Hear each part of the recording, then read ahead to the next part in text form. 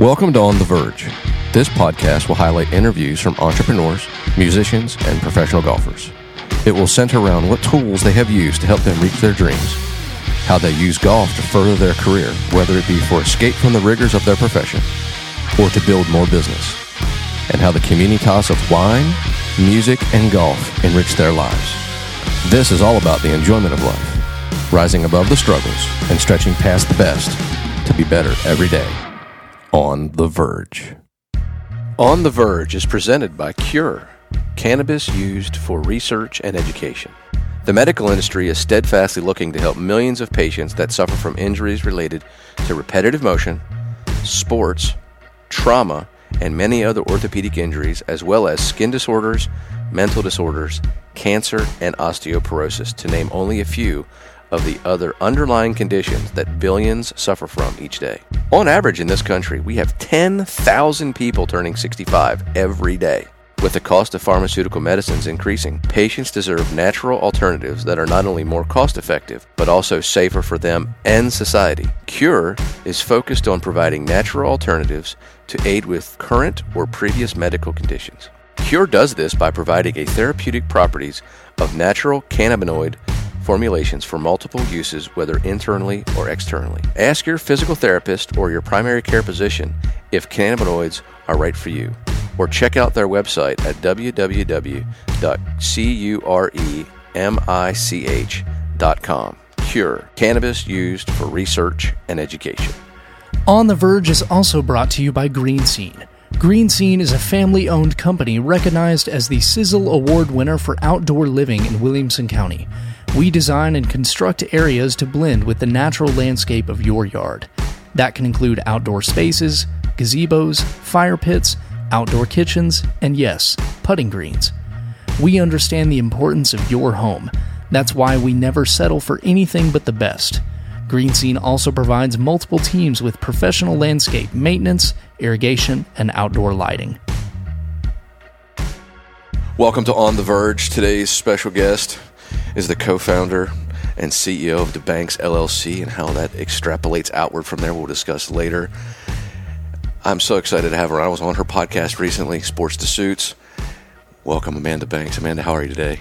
Good, Virgil. Thank you so much for having me. My pleasure. Well, I'm very interested in something, okay? Some people talk about building a business from the ground up. You built it from the napkin up. We sure did. So I'm fascinated by your, the pandemic turned you into the homeschool mom / entrepreneur thinking, I got to do something with myself. Boom, napkin at a mall food court to DeBanks LLC. Talk to us about that journey and how you built it from the napkin up. Yeah, so it's really quite an interesting story. So my daughter's school got destroyed by a tornado in March of 2020. So before COVID was even a thing, we were already at home, homeschooling her. So, I was juggling working for an analytics company full-time, homeschooling her. Throughout the summer, we thought, okay, well, she'll go back to school in August and all will be well. And as you know, that didn't necessarily happen. No. So she went back to school in August and the entire environment had changed. And she looked at me a couple of weeks in and she was like, Mom, I can't do this. And so, no questions asked. I just said, okay, we're going to homeschool you. So we pulled her out of school to homeschool her. And at the time I was working full time. My husband was working full time. My role eventually dropped down to part time. And then later on in the year, we just were kind of talking about, okay, is this a good opportunity for us to jump into you being a business owner? And, we thought, well, this would be a great opportunity for us to teach our daughter what it's like to launch a company and to use that as part of her educational curriculum. So in January-ish, actually November-ish, my business partner and I were sitting at the Cool Springs Mall and we had a napkin and our kids were, kind of chatting along and we're like, look, why don't we just launch a really interesting company where we partner with other people to do mission and impact driven work? And so we wrote it out on a napkin. And there was DeBanks. So we launched the company, and since then we've been spearheading that effort and partnering with incredible people to do amazing work. Yeah, it's fascinating because you start with your whole career is kind of around sales, healthcare, tech, innovation, all those pieces. But it seems to me like you found there were holes that you wanted to fill as it pertains to the human interaction piece and how people navigate themselves with others to create a successful business. How is it that you came upon that from a place started by a pandemic, essentially? Yeah, so we saw this huge gap. And, my business partner's background is workforce and economic development. So she has a true passion in regards to that. But having the background in watching my kid go through school, me homeschooling her, I saw how critical it was, not just for her to receive a different style of education, but also for her to receive exposure and just connections. And so I saw how valuable that was in her eyes. And so I thought, well, I'm highly connected. I've done some really cool things in business. I see that there's a gap as far as education is concerned. So how can I leverage my background to help provide opportunities for other people, whether that's through, connecting them to needed resources, whether that's partnering with them to do really cool projects that are focused on mission and impact driven work, or whether that's to just expose them to new things. Yeah. And so that's how we went about launching DeBanks in that whole pandemic piece. Have you always been kind of an extrovert in which you could walk into a room and just figure out how to navigate it and meet people and feel comfortable meeting people? Or is that a learned, earned, and acquired taste, so to speak? So I'm highly introverted.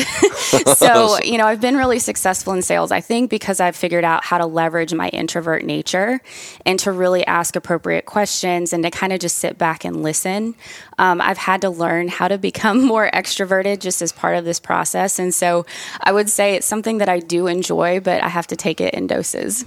Yeah, it's interesting. Like, you probably feel really good. Well, actually, you probably feel really nervous going, but you game plans. Like you've benchmarked, right? You've brought a lot of people into your life that have mentored you and impacted you. So you took the pieces off of each person's greatness and put it in your front pocket, and now you have a game plan. Yeah. Because this is not my strength, so to speak. So you game plan yourself, and you game plan yourself into comfort.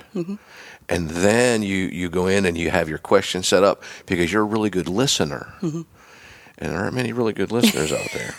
So what looks like introversion, or what probably feels like introversion to you, okay, to somebody who is trying to be connected, they look at you as an extrovert because you came right up to them with a direct question and you're willing to listen to what they have to say. And you immediately have the next answer. Well, this girl's got her stuff together, and she's quick to give me the answer. So she's not shy. She's prepared. She's sharp. But all of that comes from one of the most important parts of life, which is preparation. Yeah. I'm a former athlete. So, if you look at athletes, we take coaching, we receive that coaching, we apply that coaching. And a lot of us tend to listen and to, if we've got somebody that's giving us directions, we'll take that in and then we'll execute that. And so I've really carried that onto my career. I've always been somebody that will find mentors or find people that I really think are incredible people, and I'll model my behavior by them. I'll watch what they're doing. I'll watch why they're achieving success. And so, that for me is why we wanted to create DeBanks, is if I'm seeing success, then how can I help other people get to that point, leveraging what we're doing, and do it from a place of, we're trying to make impact. We're trying to do good. We're trying to model our company around people that, don't have toxicity. We're trying to do things the right way. It's fascinating. Sports generally, most people don't even realize it. And one of the things I love about our athletic director here is that he's a huge believer in, no matter what, constantly being prepared to play other sports, get you out of your comfort zone. You don't have to be awesome. You just have to be able to experience adversity and learn how to do something from the beginning in the face of others who might be more talented than you. Well, you have to be humble and accept that. Like, I don't have all the answers to everything, but I do know if I find other incredible people that if I pull them on board or if I, ask them questions, appropriate questions, that they're more than willing to give us feedback or direction. And I recognize, leading from a humble perspective, I don't have all the answers, nor will I ever. Nobody ever has all the answers, right? And so it's just, how can we surround ourselves with people that are incredible people that want to help us achieve our goals. Yeah. It's interesting how similar your path is to gymnastics, right? Is that you're not awesome at the beam and instantly, and you have a lot of falls, right? Talk to us about your gymnastics career and how involved you got into it, and how that process of trying to become the best gymnast you could be has helped you become the best business person that you can be right now. Yeah, so I started gymnastics really, really young, but it was something that I was immediately passionate about. Like, I got in the gym and I was like, this is absolutely the best place ever. So I put a lot of energy and effort towards that. I stayed in gymnastics for many years. I became a high-level competitive gymnast. I was a level 10 gymnast at 10 years old, which is very unique because a lot of the times you don't see that until a little bit older. So, my path was really, do I go and train, as an elite gymnast? Do I stay with what I'm doing right now, or do I hold off until college? And so, a lot of people that peak very high in athletics very quickly see burnout. And so I burned out in the sport and ended up leaving the sport around 13-ish and had a really terrible transition out of the sport, which I see a lot of athletes do that as well. But gymnastics has always been a passion of mine. I'm in the gym one day a week still, just coaching, just to get my feet on the beam. And it's something that I just absolutely love. But I did peak at a really young age and have a terrible transition out of the sport. Interesting. So that's a perfect segue to what seems to be something that you're really passionate about. You didn't do it at an adult age to go from sports to business. But what you ended up doing is transitioning yourself out of what you thought you loved into trying to figure out, what the heck am I going to do now? Because 9 months ago, I was all in on this, and now I'm all out on this.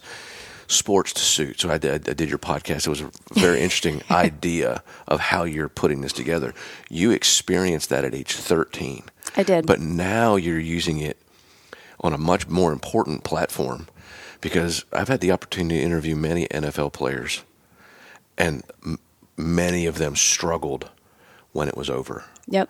I only thought I was a football player. Now what? And so that sports to suits idea started there. Now you got a framework.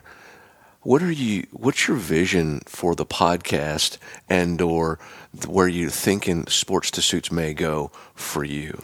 Yeah, I think it's really important to recognize this, and this is a lot of things that a lot of people don't want to talk about, right? So after 13, when I transitioned out of this sport, people don't recognize that all of your conversations at the dinner table are around practices. Your entire friend group is around that of your teammates. Your entire life, you practice hours and hours and hours in the sport. And so when you leave that, typically it's pretty abruptly, especially for NFL, NBA athletes. And so when you leave abruptly, your entire ecosystem has changed. And for the most part, a lot of people don't have the resources needed to make it a successful transition. So for me, I went to drugs and alcohol and you name it, but I had the blessing at being very, very young. So a lot of the stupid things that I did, were a little bit easier forgiven than, if you're a 26-year-old guy or gal that's going through that as an adult. So, for me, what Sports to Suits is from the live show perspective, is just a platform for me to be able to highlight incredible athletes that, have seen success in the business world, have successfully made that transition and figured out a way to leverage their skill set from sports into business. On a much larger platform, we're building out a workforce development solution specifically to help collegiate level or professional level athletes go from sports to business, so that they don't necessarily have to face some of the same challenges that a lot of us athletes did. Yeah. It's interesting, especially at the highest level of college and or amateur, because obviously amateur is more likely known in Europe and outside of the United States, where a lot of amateur sports here is at the collegiate level before it gets to the professional level. And so many of I'm not saying this is the case, but I'm just using an example because it's easy to see. So many people that play football at the University of Alabama believe that they're going to play in the NFL. Yep. They came in from high school being told how great they were. They got recruited by the greatest college football coach that's ever walked the face of the earth.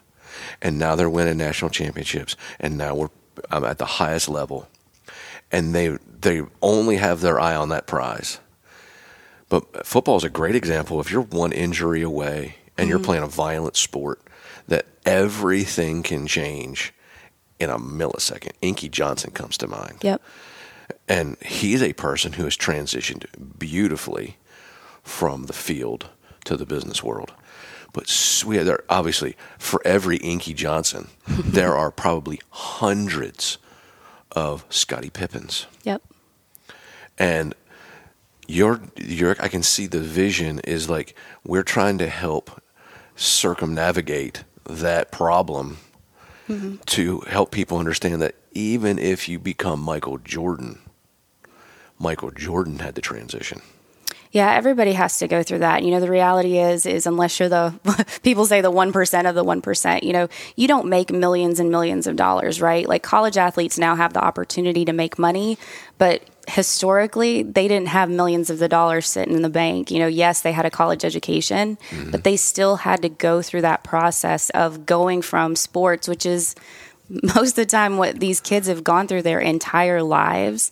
And then whether it's through injury or whether it's through retirement, they're done. Yeah. So now they have to figure out how to, transition out of that. And they don't necessarily have some of the resources that a lot of other people do. Yeah. In all of your interviews, what was one story that was really compelling to you that really shocked you or really kind of gave you even more impetus for what it is that you're doing? Because there's so many great stories out there, but I'm just fascinated. Which one was the one that like really struck a chord with you? For a couple of reasons. So not only is he a great friend of mine, but we met through LinkedIn. Marcus Ogden comes to mind. He was a former Titans player. He built a very successful construction company, lost it all, and ended up going and becoming a janitor until he found his way. And now he's a very successful speaker, consultant, coach. But that's what we're trying to help solve for, is specifically that story. And he is such an incredible person. And, you talk to him about, some of the resources that he had, and it's the people that, surround you to help pick you up and give you guidance and direction. And he was my first interview. So he took a chance on Sports to Suits, but he's been such an incredible person and great friend since then. Yeah. And his story is just, it's heartbreaking, but it's so inspiring to see somebody come out of that and see a very successful career. Yeah, it's really motivating to see somebody who was at the highest level fall and recover, right? And you connected me with Marcus. I did a podcast with him, and it was a phenomenal experience. And he's going to be coming to Nashville sometime in the early winter of 22, and I'm going to do a podcast with him. And it's just so interesting to watch. He's so humble, and life humbles us all. At the end of the day, it's pretty interesting, is that he was humbled, but he never gave up. He held his faith in what he knew he could do, and he was not afraid to start wherever he needed to start. And some people really struggle with what they consider lowering themselves to do something. But in all actuality, if you are just simply guided by the idea of being the best that you can be at whatever that is, it almost always takes off from there. Yeah, I had a pretty successful career, and I believe that a lot of the reason my success is because I, found incredible mentors or people that were willing to coach me in, whatever they were doing. But if they needed, me to go run to the store and pick up packages of food to take to a software demo, like I had no question about doing that or any concerns about doing that, because I just knew I could deliver value and help them. And if they saw the value that I could deliver, they would give me more and more opportunity throughout developing that relationship and trust. And so, I don't care if you're a CEO, a CTO, a COO, I don't care what your title is. at the end of the day, we're all humans. Even athletes are all humans. You have to, if you want to get somewhere, you have to most of the time start from the bottom and work your way up from there. Very rarely do people just step into a CEO role and are incredibly successful on their own. It just doesn't happen. Very true.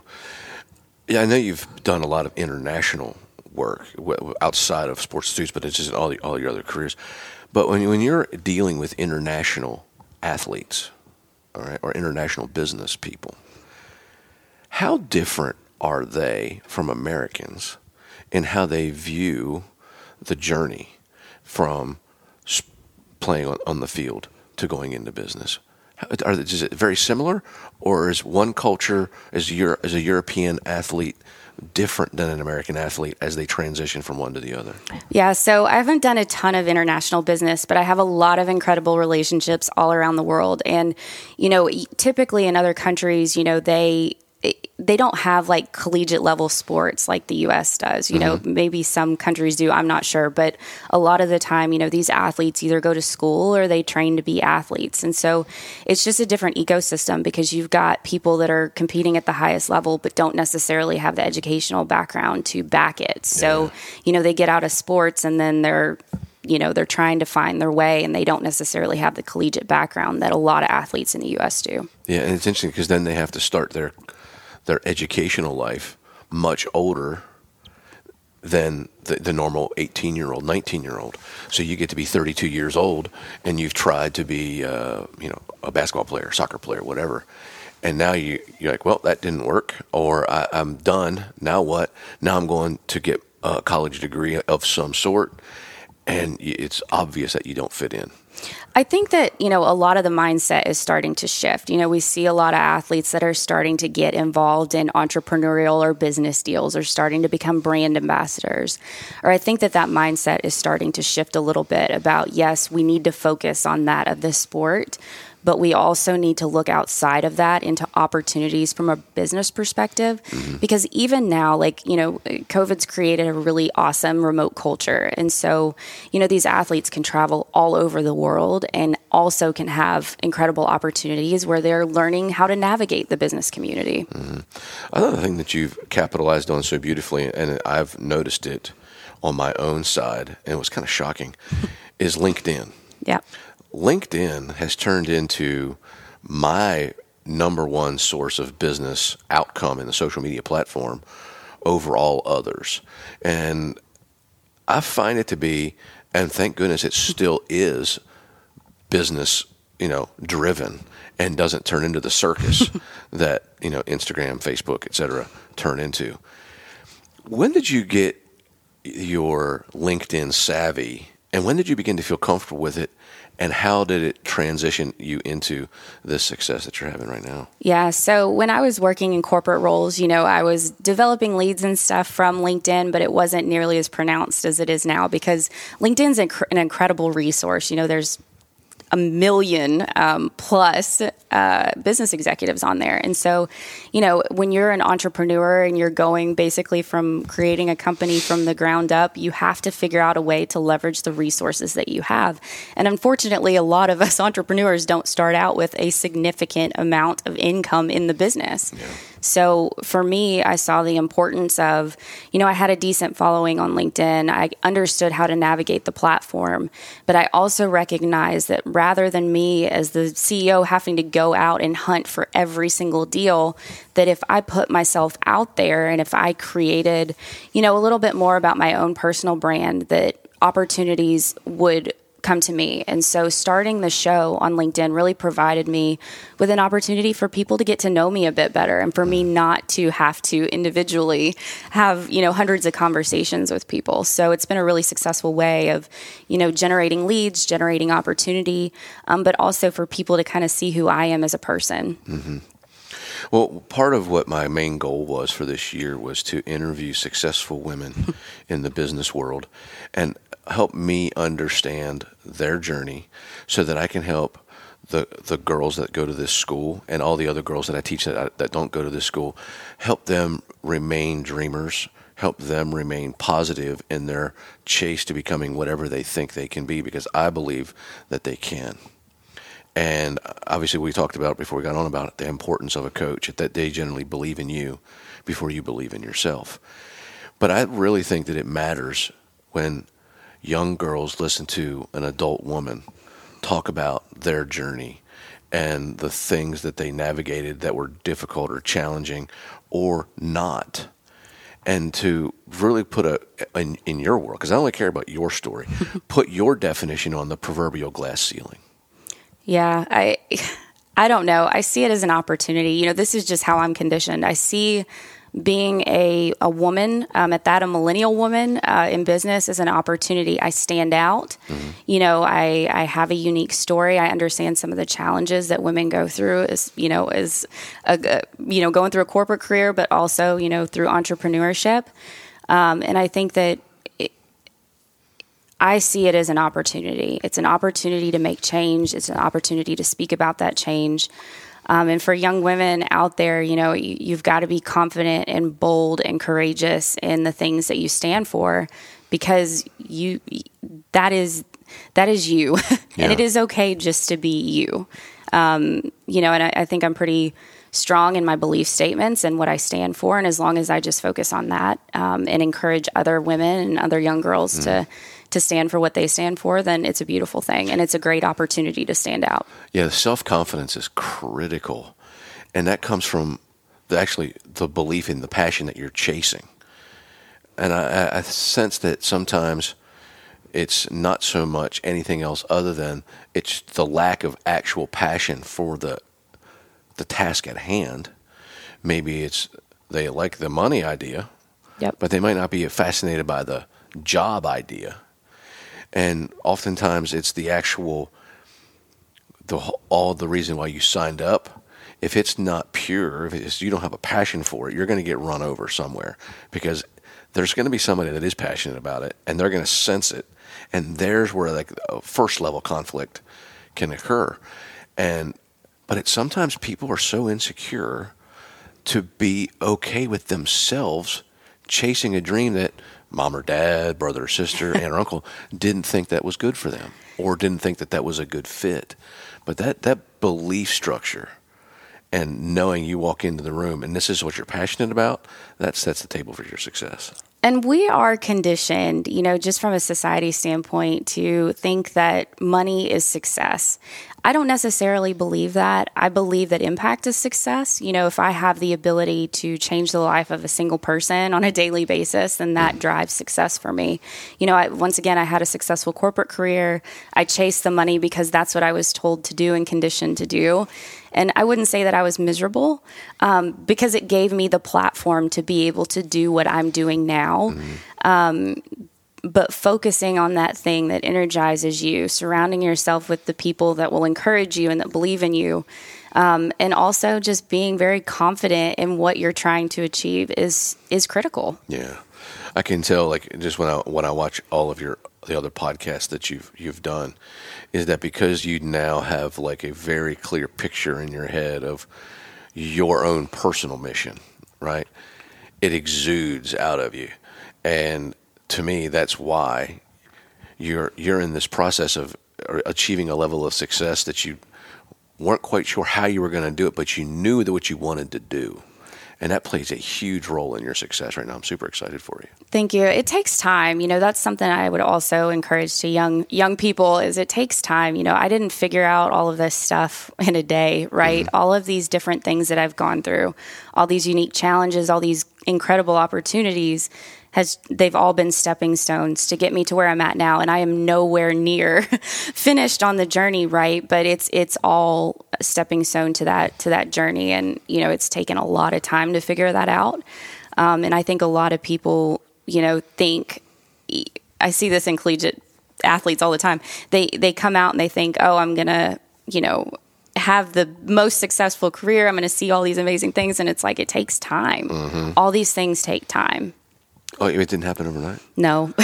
It's still not happening overnight, right? Yeah. Like, it's still a journey. And I think that another thing that, you know, I talk about some of the things that athletes just bring to the table is just that grit, determination. You know, I've been very consistent with taking steps forward, right? We always have to take a couple steps backwards, but I've been very consistent on just putting forth the work to make these things happen. They're not just, it doesn't just magically happen for you. I believe that you have to put in the work and energy and effort to make it happen. And I've been very consistent with that. And I think that if, there are people out there that are wanting to, follow their dreams or pursue their dreams, you have to put forth the energy and the effort to get there. Mm-hmm.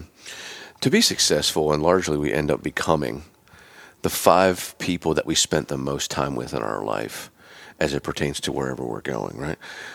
Who are those important mentors or guideposts for you that have really instilled this vision and confidence within you to take on this task? Because you did say that you've had some mentors and some leaders. Who were they, and what were some of the critical ingredients they gave you? So it's changed over the years, and that's something that I would encourage everybody to think through is, who are you surrounding yourself with at this point in time? Mm-hmm. So I'll talk about personas a little bit. So as an athlete, my coach in gymnastics, you really need somebody that believes in you. I mean, you crash, you burn, you fall consistently until you get that one repetition that just absolutely makes sense. And you understand this as a golf coach too. Like it takes that, the consistent drive to do things repetitively mm-hmm. before you seek out that one amazing repetition that just changes your game. So, for me, it was my coach as a kid, somebody that stepped in and said, "Hey, I believe in you. I see what you're doing. You have a lot of potential." So that's a really great persona to seek. Sure, absolutely. From a business perspective, it's hiring. It's people that will hire you. Like, if they're hiring you, they believe in you. Right. And so it's those people that open doors and create opportunity for you, even though they're not, in quotations, necessarily mentors per se. Yeah. They believe in you. They open the door for you and give you opportunities.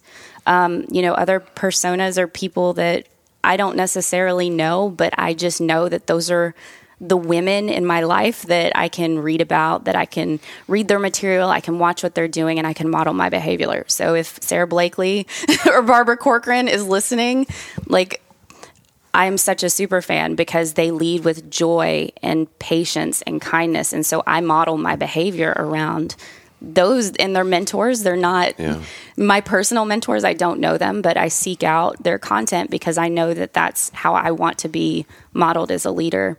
And then there's the traditional mentors. There's been people along my career that have stepped in and have shown me ways and guidance and, said, "Amanda, if you do these things, then you'll see the level of success that you want to achieve." So I would say those are basically the 4 types of personas that, throughout my career have gotten me from point A to where I'm at now. It's interesting. It's almost like you're also demonstrating how business scale up and how hard that is. And at an entrepreneurial level, so I'll use me for an example to make it easy, right? So I'm a brand. Virgil Herring is the brand. It's hard to get a golf lesson from Virgil Herring when Virgil Herring's not teaching it, right? But there are people out there like David Ledbetter who've built golf schools on his methodology. But when there's all I can sell is time, and unfortunately there's a limited amount of time. Yep. So you get stuck with this place where, for me to scale my business up, I have to stop teaching golf making money and train others to do what I do. Yep.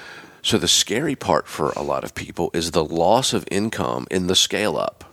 It freaks people out because they've built their life, how their life runs, the home, the kids, what we do with the income that we have. To scale back before the scale up is probably the number one reason why people become prisoners to their own business. What is it that you see in that particular arena, and how do you like to help people face the dip? I mean, Virgil, we're facing it right now. I went from a pretty successful corporate career to, almost an unexpected transition into entrepreneurship. And when you do that, unless you've built a company, on the side and started generating revenue from that, we didn't do that. Yeah. So we really started from, the the ground up, and it is a terrifying thing. In fact, I think a lot of people stay with their corporate careers, like you said, because that transition is so scary. Mm-hmm. I mean, I ripped the Band-Aid off. That's not necessarily, I wouldn't recommend that for everybody, but we did that just due to our family circumstances. And it's terrifying to go from, a successful career to basically trying to find your identity outside of your corporate career, which is very similar from, going to sports to business. You strip that identity away and then you have to figure it out, starting from scratch again.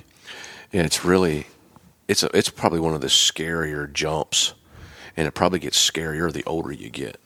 I would imagine so, yeah. Yeah, I think that if you were 27 and making that jump, the insulation of the fall is is much softer than the midlife crisis jump, which I see. The 45-year-old is, am I only going to be an accountant? Yep. Am I only going to be this? And then they just want to go out and do something completely different, and you have to start from the beginning.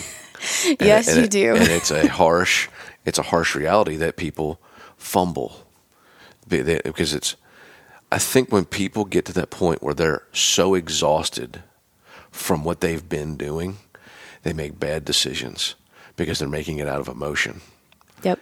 And emotion is a massive positive in certain arenas of life. But when it comes to decision making, generally speaking, most bad decisions occur from emotion. And I would encourage anybody, regardless of whether or not you're an existing athlete, whether or not you're an employee, whether or not you're an entrepreneur, think through how to prepare for massive changes. That's one thing that, in sports I did a very, very, very poor job of. But when it came to my corporate career, my husband and I prepared, and we didn't know, that was going to happen at that time, that my daughter's school was going to get hit by a tornado and I was going to very quickly turn into a homeschooling mom. Mm-hmm. But we prepared in a way that if something happened, then I knew at some point I wanted to jump into entrepreneurship. Mm-hmm. I didn't know that I was going to be doing it so soon or that this was the time, but we did our best to prepare. And I can't say that you can always prepare 100% for these things, but being prepared or thinking through, how do I go after my dreams? What does that look like? Sure. What do I have to put in place to make that happen? Being prepared is much better than not being prepared. Sure, absolutely. And when you think about, to me, the most popular part of my podcast as it pertains to the feedback that I get is a piece on perseverance. And there's nobody has a straight shot from the bottom to the top. It's not a straight diagonal line. It's a jagged up-down journey of pitfalls and horizons, so to speak. What is that one thing that you faced in your life that you didn't think that you were going to be able to get through? And you fought through it and you persevered through it. And when you got to the other side, it steeled your resolve that you were able to take on anything. And everybody's fearful, but you face the fear and go through it. What's that one thing you overcame? Yeah, so it's silly to some, but it was a massive problem for me. So I had a huge fear of cameras. As an athlete, you're kind of front and center. And so when I made that transition out, I became very, very, very I didn't want to be front and center. I was pretty introverted. I was terrified of being on film and cameras and public speaking. So much so, you'll get a kick out of this, and I don't share this very often, so you're very lucky, Virgil. So I will never forget it. My freshman year of college, I went in and I had to do a public speaking course, and I was talking on gymnastics. So I should have been able to talk very clearly on this. And I walked up to the lectern, and I literally cried the whole time in my college class and about threw up and walked out the door. And so I just had such this huge fear of public speaking and cameras. And so I didn't overcome that overnight. It took many, many years. And in a sales role, I had to present to people. I had to present one-on-one. Then that became larger groups. Then that became hundreds of people. And so over time, I started to get a little bit more comfortable and confident about, the public speaking side of things. And then I'll never forget, I sat down, I had the opportunity to participate on a TV show over the summer, and I sat down with somebody that has now become a great friend, an incredible mentor for me. And he looked at me and he said, Amanda, he said, you need to have a show. He said, you need to be front and center on this show. You need to use your story to help other people. And it took him saying, I believe in you. And for me and my husband saying, I believe in you to do this TV show, which is something I never would have done, to being able to overcome that fear, mostly, to be able to do that. So once again, it doesn't sound like a huge fear to a lot of people, but to me, it was crippling. Yeah. Like it was terrifying.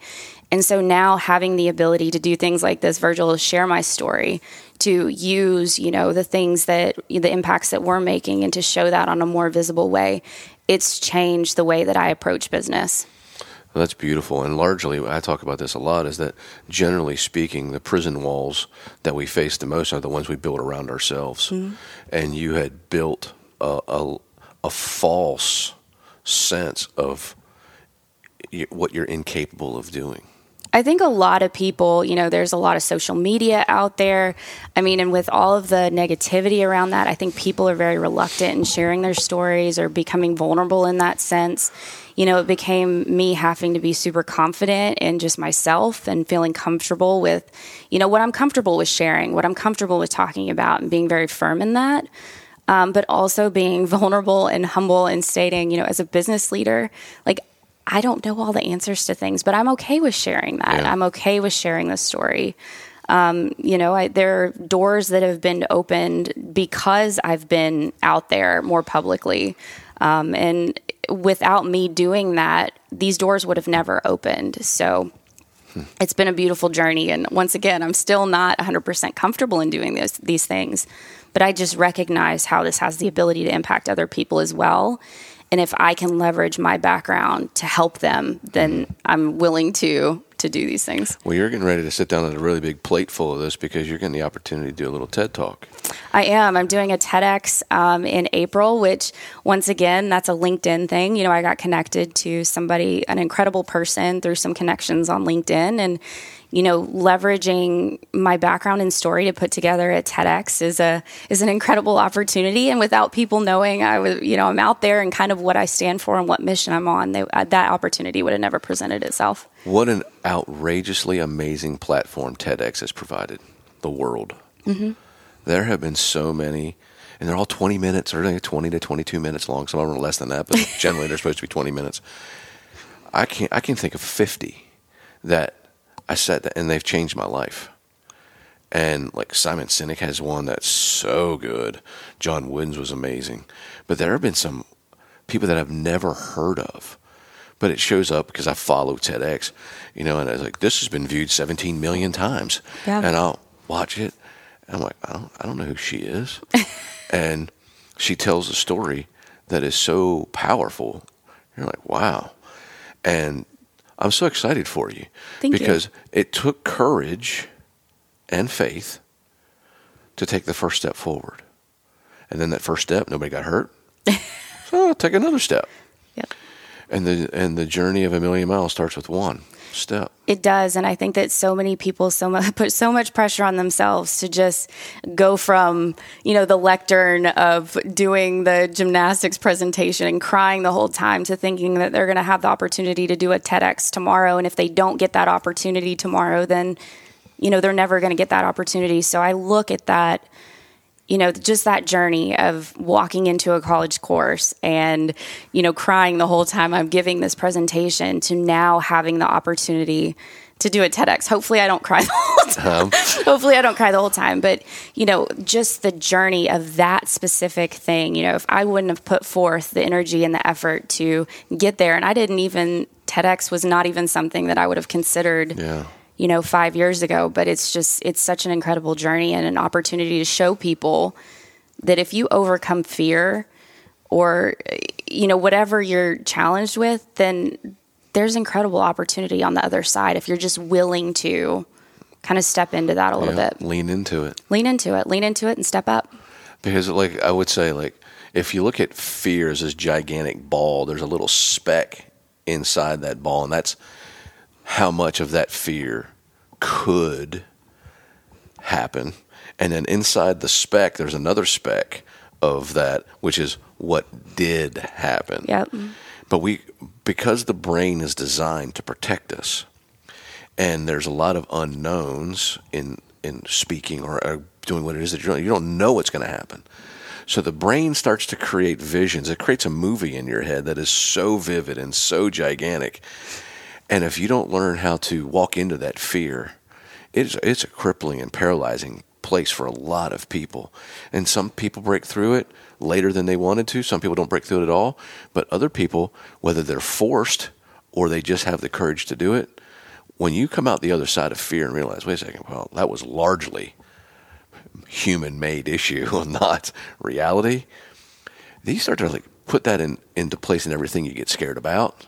We're not being chased by lions all that often anymore. So at the end of the day, most of what we create in our mind that is fear isn't real.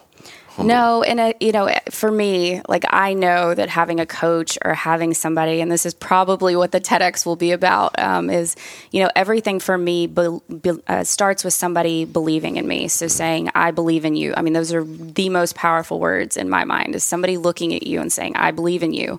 And that plants the seed that allows you then to start believing in yourself in certain capacities. So I can't stress enough how important it is to have other people surrounding you that are incredible people, that are doing amazing things, that are heart-centered, that want to see you succeed, because they will plant that seed in you even when you don't necessarily have that seed to just, flower yourself, right? Sure. You just don't have that yourself. I think it's so interesting is I would say most people are in the encourager department. They need that encouragement.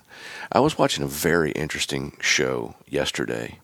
It's called Cracking the Code, and it's a story about the Ryder Cup in which Paul Azinger was the captain, and America hadn't won in multiple, and he used a Navy SEAL pod methodology, and they all had to take personality tests.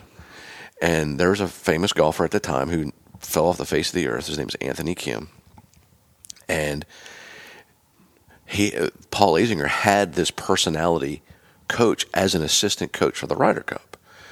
And he and Phil Mickelson were struggling. And Paul was like, I'm going to go up and give him some encouragement. And the guy says, no, you go up and tell him how disappointed you are and challenge him, because his personality type needs to prove you wrong. Yep. So Paul Azinger, much to my dislike, I have to go up and do something that's so counterintuitive to me as a coach. And he goes, hey man, you all right? He goes, yeah, coach, why? He goes, well, you said that you were going to show me something today, and you haven't showed me squat. And he looked at him and he laughed. And he goes, Paul Azinger looks into the TV's camera, and he's like, and he laughed at me. And then said, we're not losing. And then they won 3 of the last 4 holes and won the match. And he learned, everybody has certain buttons they have to hit. And at the critical piece of your success, you had a lot of gifts. But maybe somewhere, people that you hoped would believe in you, they did, but maybe they didn't voice it. And you needed that button to get hit. And as soon as somebody believed in you, you took off. And what did that create? As soon as you took off with it, that created a neural pathway in your mind of, when somebody believes in me, I can do it, right? You probably don't thrive real well in being told that you're disappointing. I don't know. That's the athlete side, right? I don't need people to tell me I believe in you all the time. I need people to see the ability and just voice that ability. So it's not necessarily even saying I believe in you. It's also almost, Amanda, what are you doing? You have something to bring to the world, and you're not applying that in a way that is bringing value to others. So for me, it's always impact driven. It's if somebody will tell me, hey, this has the ability to help somebody else, then I'm motivated to do that. And I've always been that way. Yeah. So it's not necessarily those 4 words of I believe in you. Some of the times it is, but it's also somebody saying, look, you have a gift and you're not sharing that. What are you doing? Yeah. And so, I think it's so important for employers to state even people in your life to state when they see gifts in other people, because that plants the seed in those people, that if those people will listen and will take that feedback, that they have the ability to take that and use that as a gift. So true. Well, the second half of the show, now that we've talked about all the things that drain your battery, and what it takes to be great is draining, because you go all in. Mm-hmm. The second half of the show is about the things you like to do to recharge your battery. And generally speaking, they are the things that bring a lot of like-mindedness together to share in something that fills your cup up, which is why 100,000 people fit into a college football stadium. 50,000 people go see Kenny Chesney or Garth Brooks.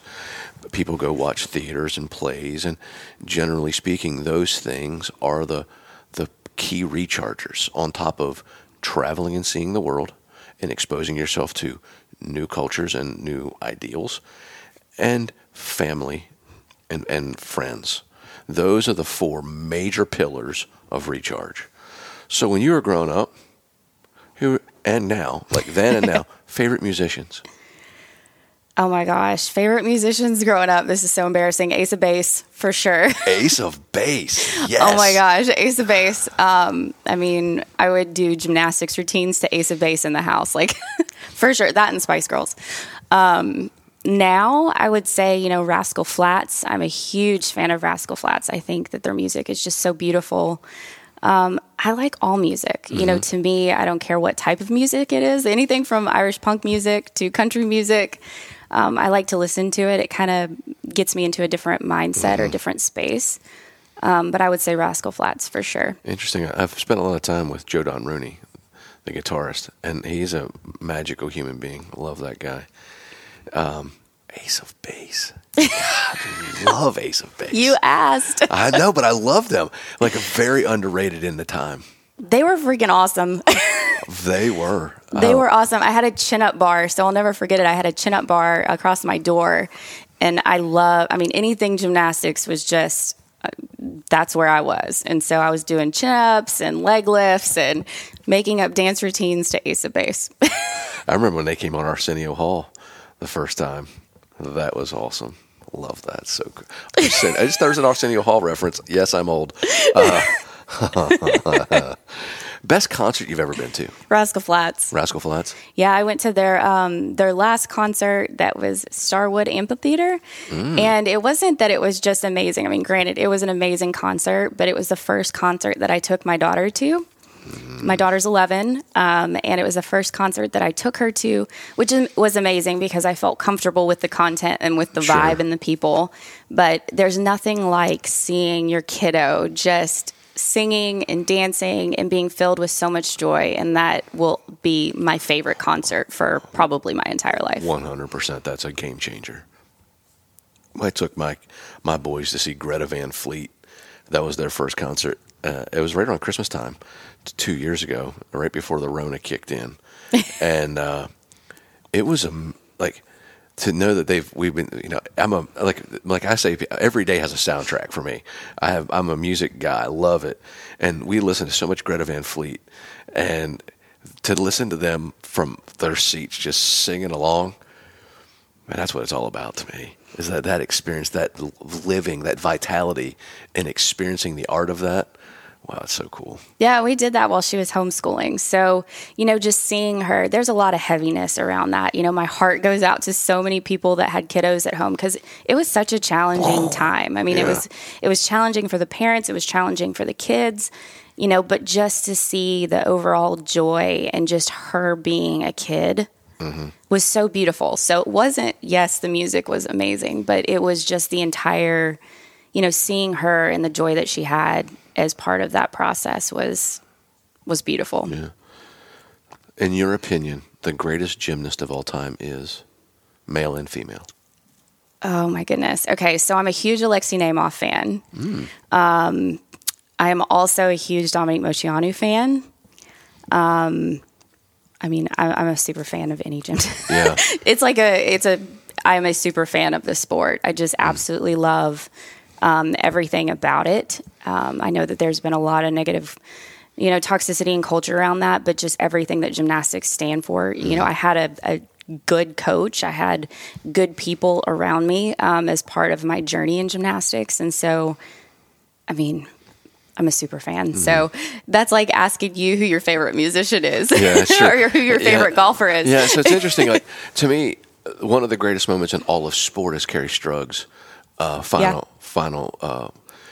run down. It was the pommel horse, right? And it was the vault. The vault. That's right. The vault. So I picked up a little bit on the behind the scenes of that. So the culture of it. Oh, I can't wait to hear this. Yeah, I think that she was challenged. Like, athletes are told to push through injuries, right? And so from a cultural standpoint, you're told to push through injuries and all of that good stuff. So I saw a little bit of a different perspective with that, just because, I mean, she had broken her ankle and she's going to vault. And so even though it's a really cool moment, I kind of thought a little bit differently just being an athlete myself in that environment. Yeah, because it's one of the things that I compared it to is Tiger Woods winning the U.S. Open on a broken leg and a torn ACL. And the thing that blew my mind, but it became so true and became so evident, Butch Harmon was being interviewed, and at the time he was the coach previously. He said, my biggest concern that Tiger's going to try to be a hero here and work through all this pain, but that pain that he's fighting through is going to prevent him from winning again. And in many ways, for 11 years, it did, because every swing hurt excruciatingly to the point where the brain began to prepare for the pain prior to the pain. And then if you understand how the brain works, that was a bad place. And that created other issues throughout. So Carrie Strug, like, her ankle's broken and she sprinted. And she landed. And she landed. And stuck it. It's one of the most miraculous things I have ever seen. And then we never heard from her ever again. And it was very interesting when I started to draw the parallels between that and Tiger's victory, is that largely Tiger was a little bit of a different, in a different world of fame than she was. But he basically vanished from the Tiger Woods he had been for a very long time. And she never reappeared in any way, shape, or form. But it's still one of the greatest moments in Olympic history, especially for an American. And my first dose of gymnast was Mary Lou Retton. And that's probably before you were born, right? Humbling, old, Smithsonian Institute over here. But like, I've always had a great appreciation for how difficult it is.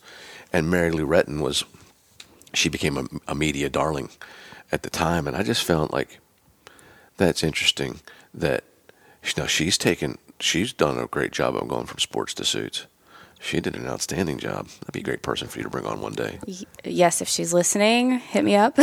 No, gymnastics as a sport, I mean, it's so taxing on your body. Mentally, it is so challenging. It's incredibly dangerous. So, I didn't do collegiate level gymnastics. I didn't go and train for the Olympics as an elite gymnast. But even like watching it, it's so, seeing the mental health challenges and some of the things that Simone Biles has had to go through. Took the words out of my mouth. People don't recognize how incredibly dangerous this sport is. And if you're not mentally and physically tough, you can do some serious damage. And so, I'm really excited to see how some of these athletes are, taking a stand for some of these challenges, because it's important to protect your health, protect your well-being, protect your body.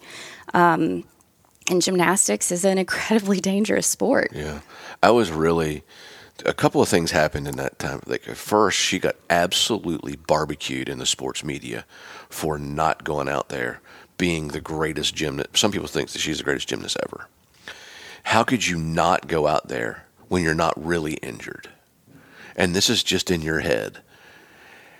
And then some really big names stood up for it. I'm like, thank goodness that somebody did, because it is so dangerous, but we don't value mental health like we value physical health.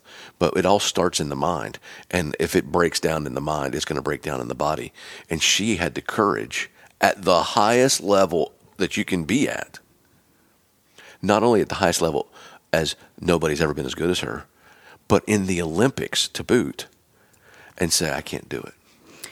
I think that unless you are Simone Biles, her coach, or USA Gymnastics, it's really hard to understand what those conversations were. We don't know what the conversations were. So my position is like, we can't judge. And you never know what is going on behind the scenes. And so, be supportive, be respectful. Unless you're competing at a Simone Biles level, you have absolutely no idea what is going on. I can't wait to hear her side of it. When the dust settles, give it 4 or 6 years and let it, because it's going to take that long. At her level, it's going to take her a while to be able to digest it. And then it takes some courage to throw out the truth, and depending on what level of truth we're talking about, there's a lot that goes into that.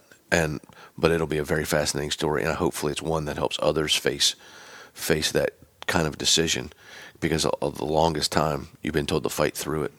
Yeah. And, I'm sure she's processing a lot. She's going from that to trying, I don't know if she's going to continue the sport or, so there's a lot of things that, just in general that people are going through. And I think that it's time to be patient. It's time to be respectful. It's time to be supportive. Mm-hmm. It's time to show love. For sure. Because you never know what people are processing, even if they are, the Tiger Woods or the Simone Biles or the Tom Brady's. You never know what these people are going through. Same thing with you never know with people on the street. You never know what they're going through. So just be respectful. Yep. Be kind. Be kind. Yep.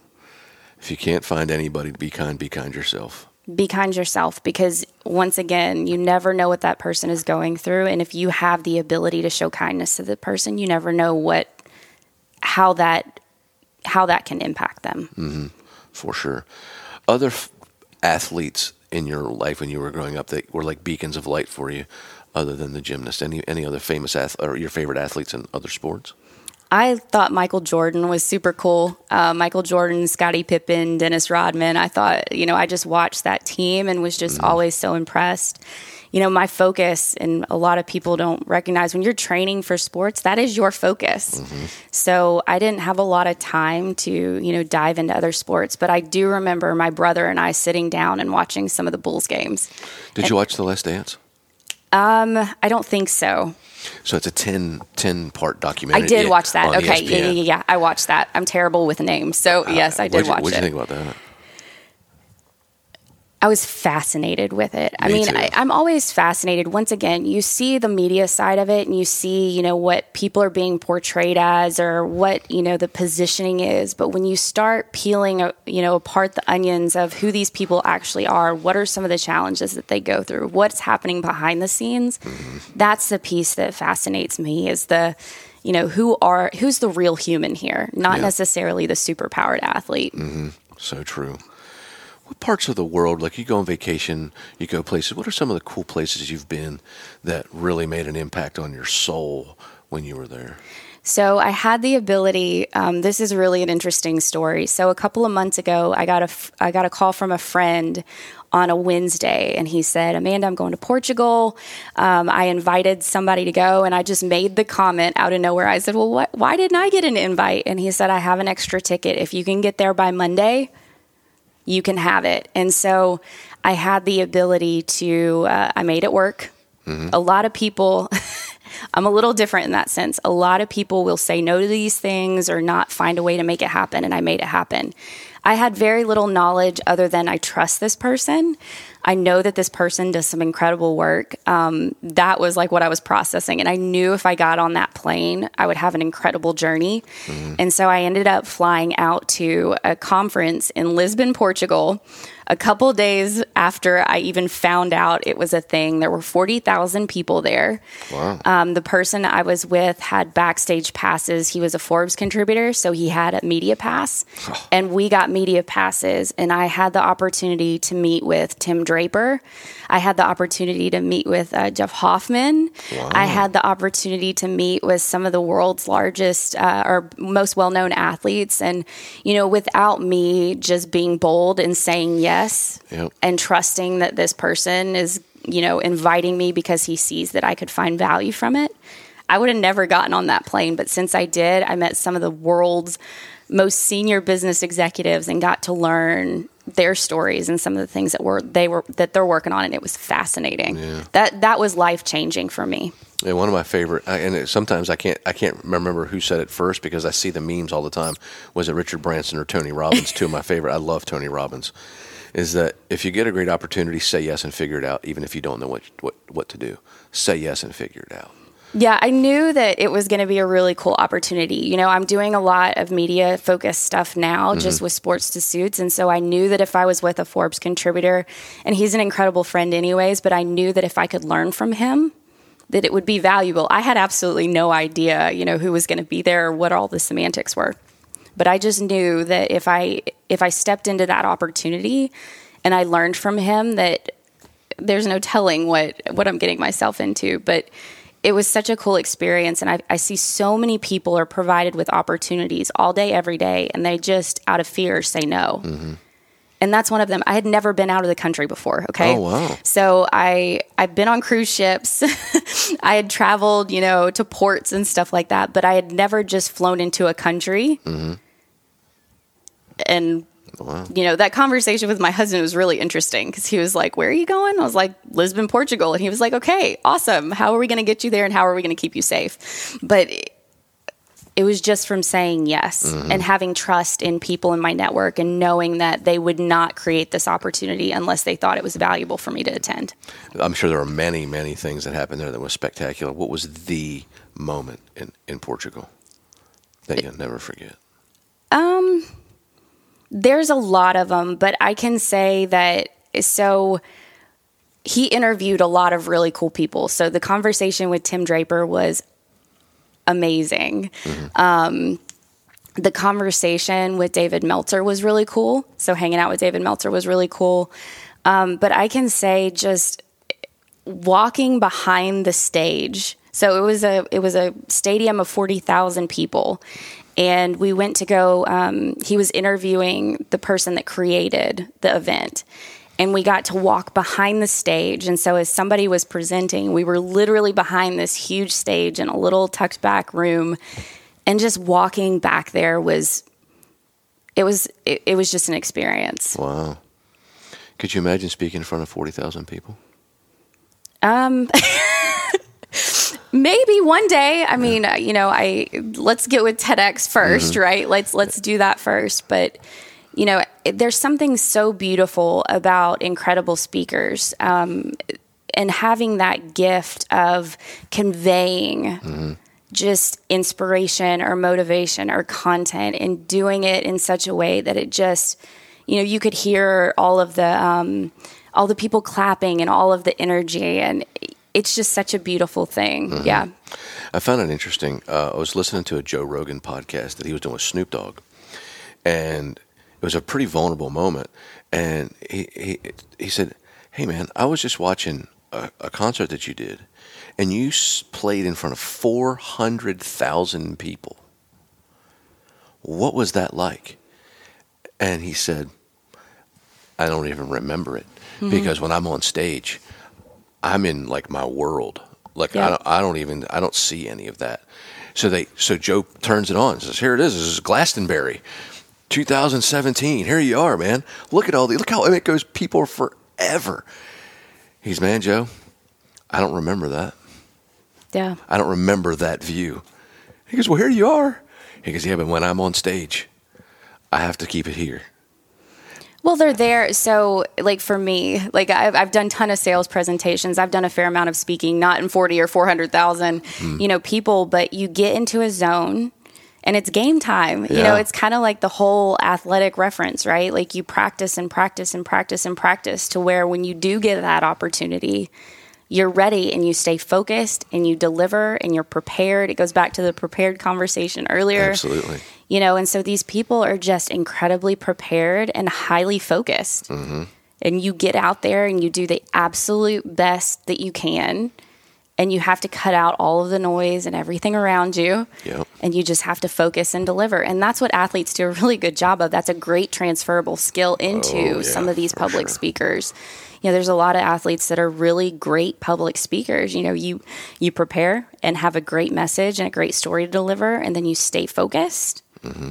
and you execute. Yeah. And if you can figure out how to harness all of that, I would imagine Snoop Dogg's probably pretty similar. Like he just is he's been doing this forever, but super focused. Oh, yeah.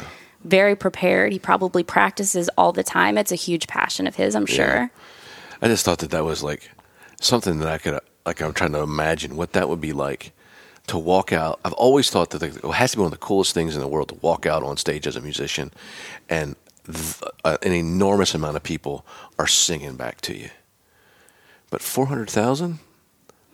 That seems to be like a level of spectacular wow for an artist that I can't imagine what that's like.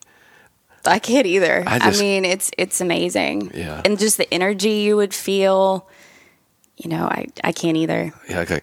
I went to see Pearl Jam at Wrigley Field in 2014. And it had a big rain delay.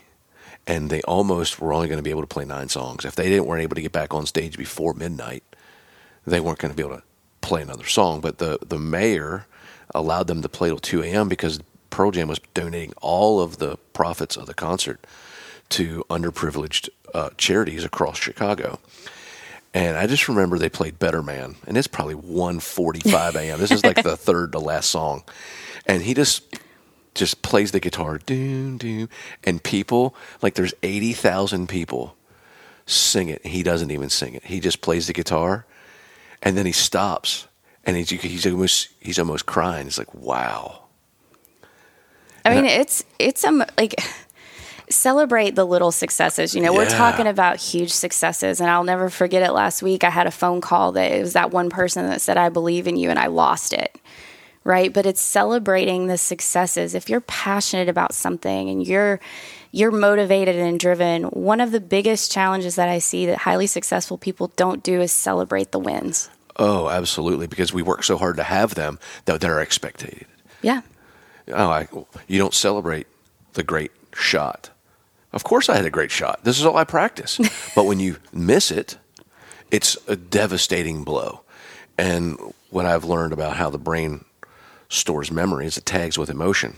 So if you do something great, it is way better for you to super celebrate and emotionalize your successes because that means you're apt to repeat successes. But most people emotionalize the pain or the loss, and all that does is create more loss. Yep. And that's a very powerful message for everyone to hear, is that you said celebrate even the smallest victories. You don't have to be Eddie Vedder or Snoop Dogg or Michael Jordan to begin to appreciate your work.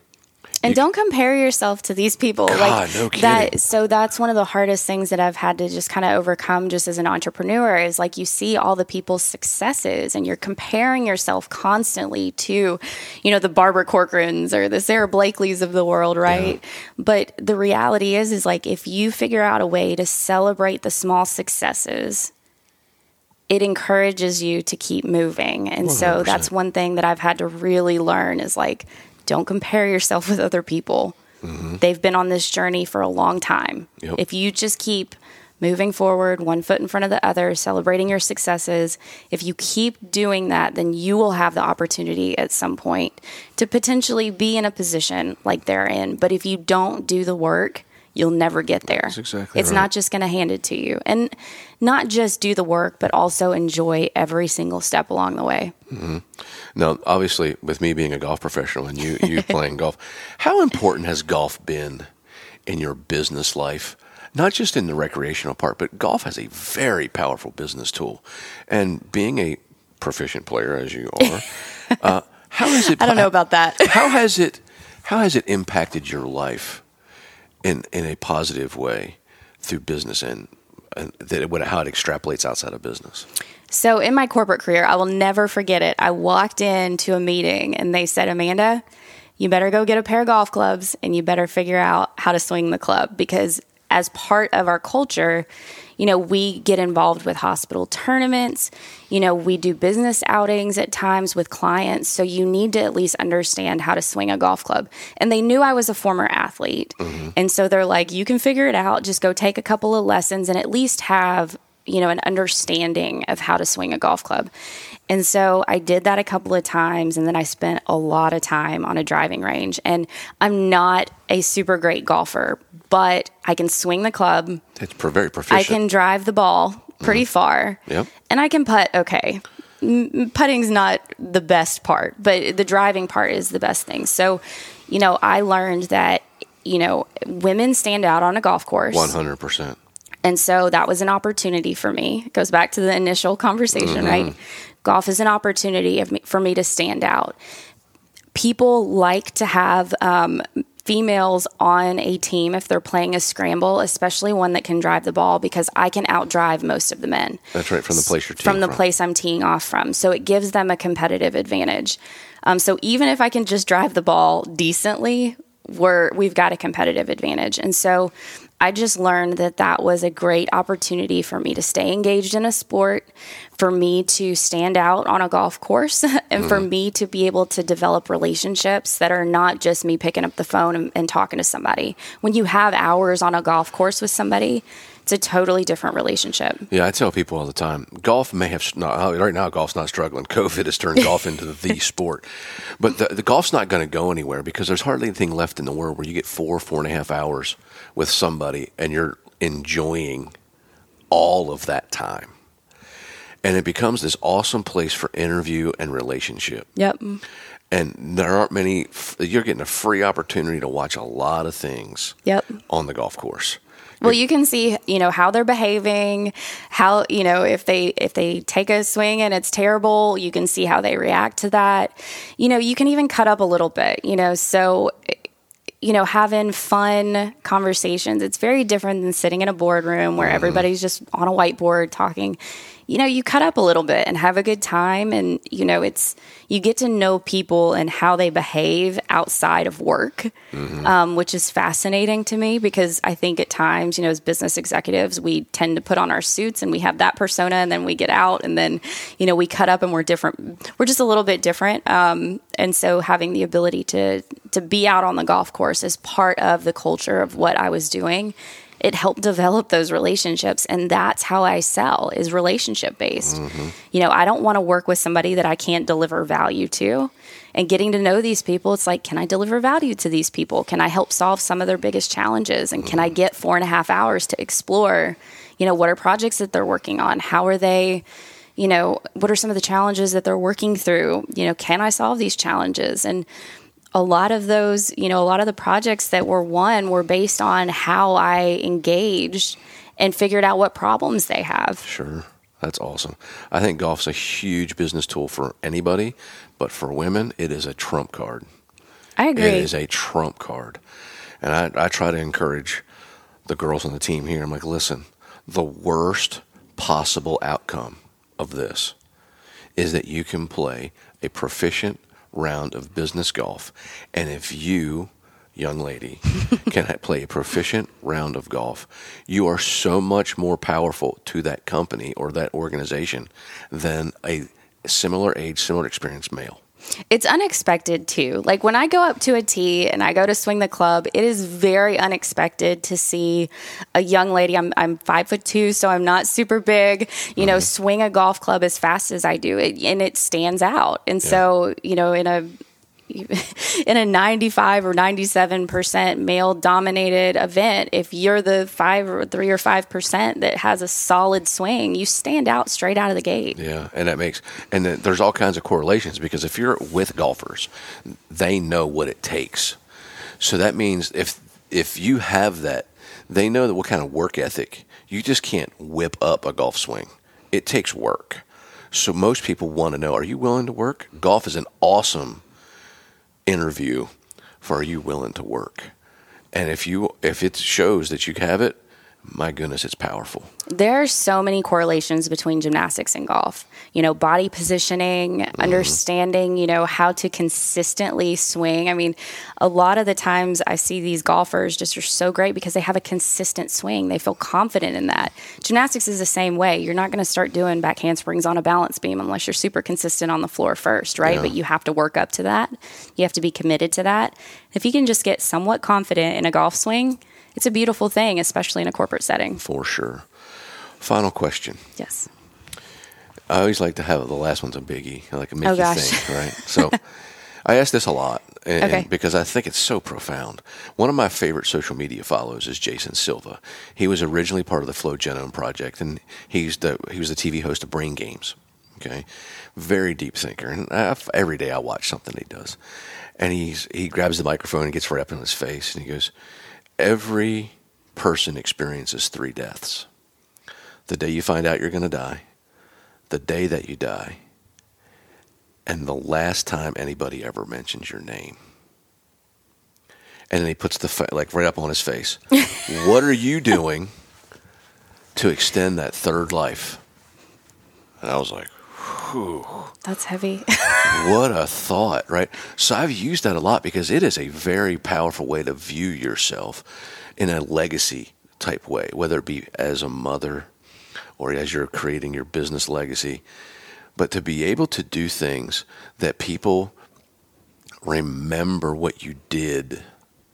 It doesn't have to be on a grand Michael Jordan scale, but to be able to impact your daughter in a way that she wants to pass on your stories. What does it mean to you to make people be able to say your name long after you're gone?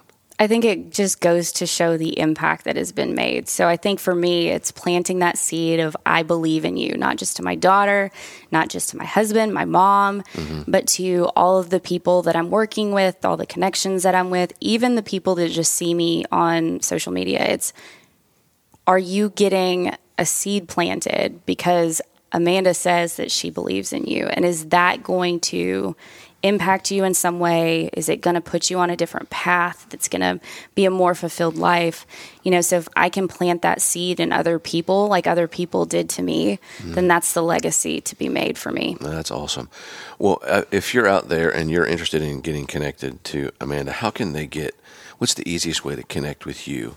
Because you are the queen of connection. And I have experienced it, so I'm very grateful.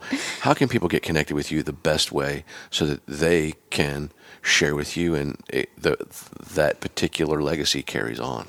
Yeah, so the easiest way is probably to follow my LinkedIn, Amanda Banks. I'm on Instagram, but I didn't know the power of Instagram for quite some time. I'm at Amanda Shares Joy.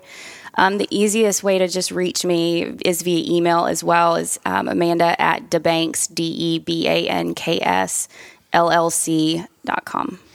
Well, I can't thank you enough for sharing your story and the great visions that you've had and the courage that you had to get out of the corporate side and go on an entrepreneurial path to chase your true passion. I'm super excited for you, and I can't wait to see where all these wonderful places that you go, and I cannot wait to watch your TED Talk. Well, thank you so much. It's TEDx Wilmington, so it's in April, and I'll send you the information. So awesome. Well, I'll reshare it as it comes back out because I think it's important for people to be able to dream and know that they can do it. And I thank you for sharing your story. Thank you.